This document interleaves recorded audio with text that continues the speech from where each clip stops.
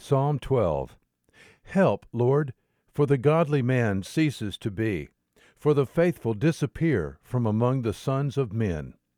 They speak falsehood to one another.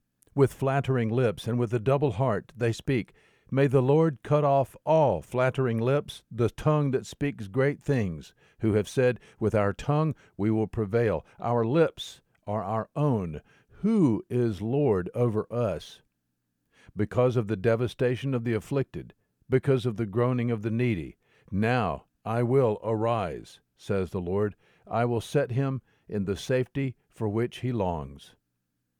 The words of the Lord are pure words, as silver tried in a furnace on the earth, refined 7 times. Thou, O Lord, wilt keep them. Thou wilt preserve him from this generation forever. The wicked strut about on every side, when vileness is exalted among the sons of men. Psalm 12. There is good news today.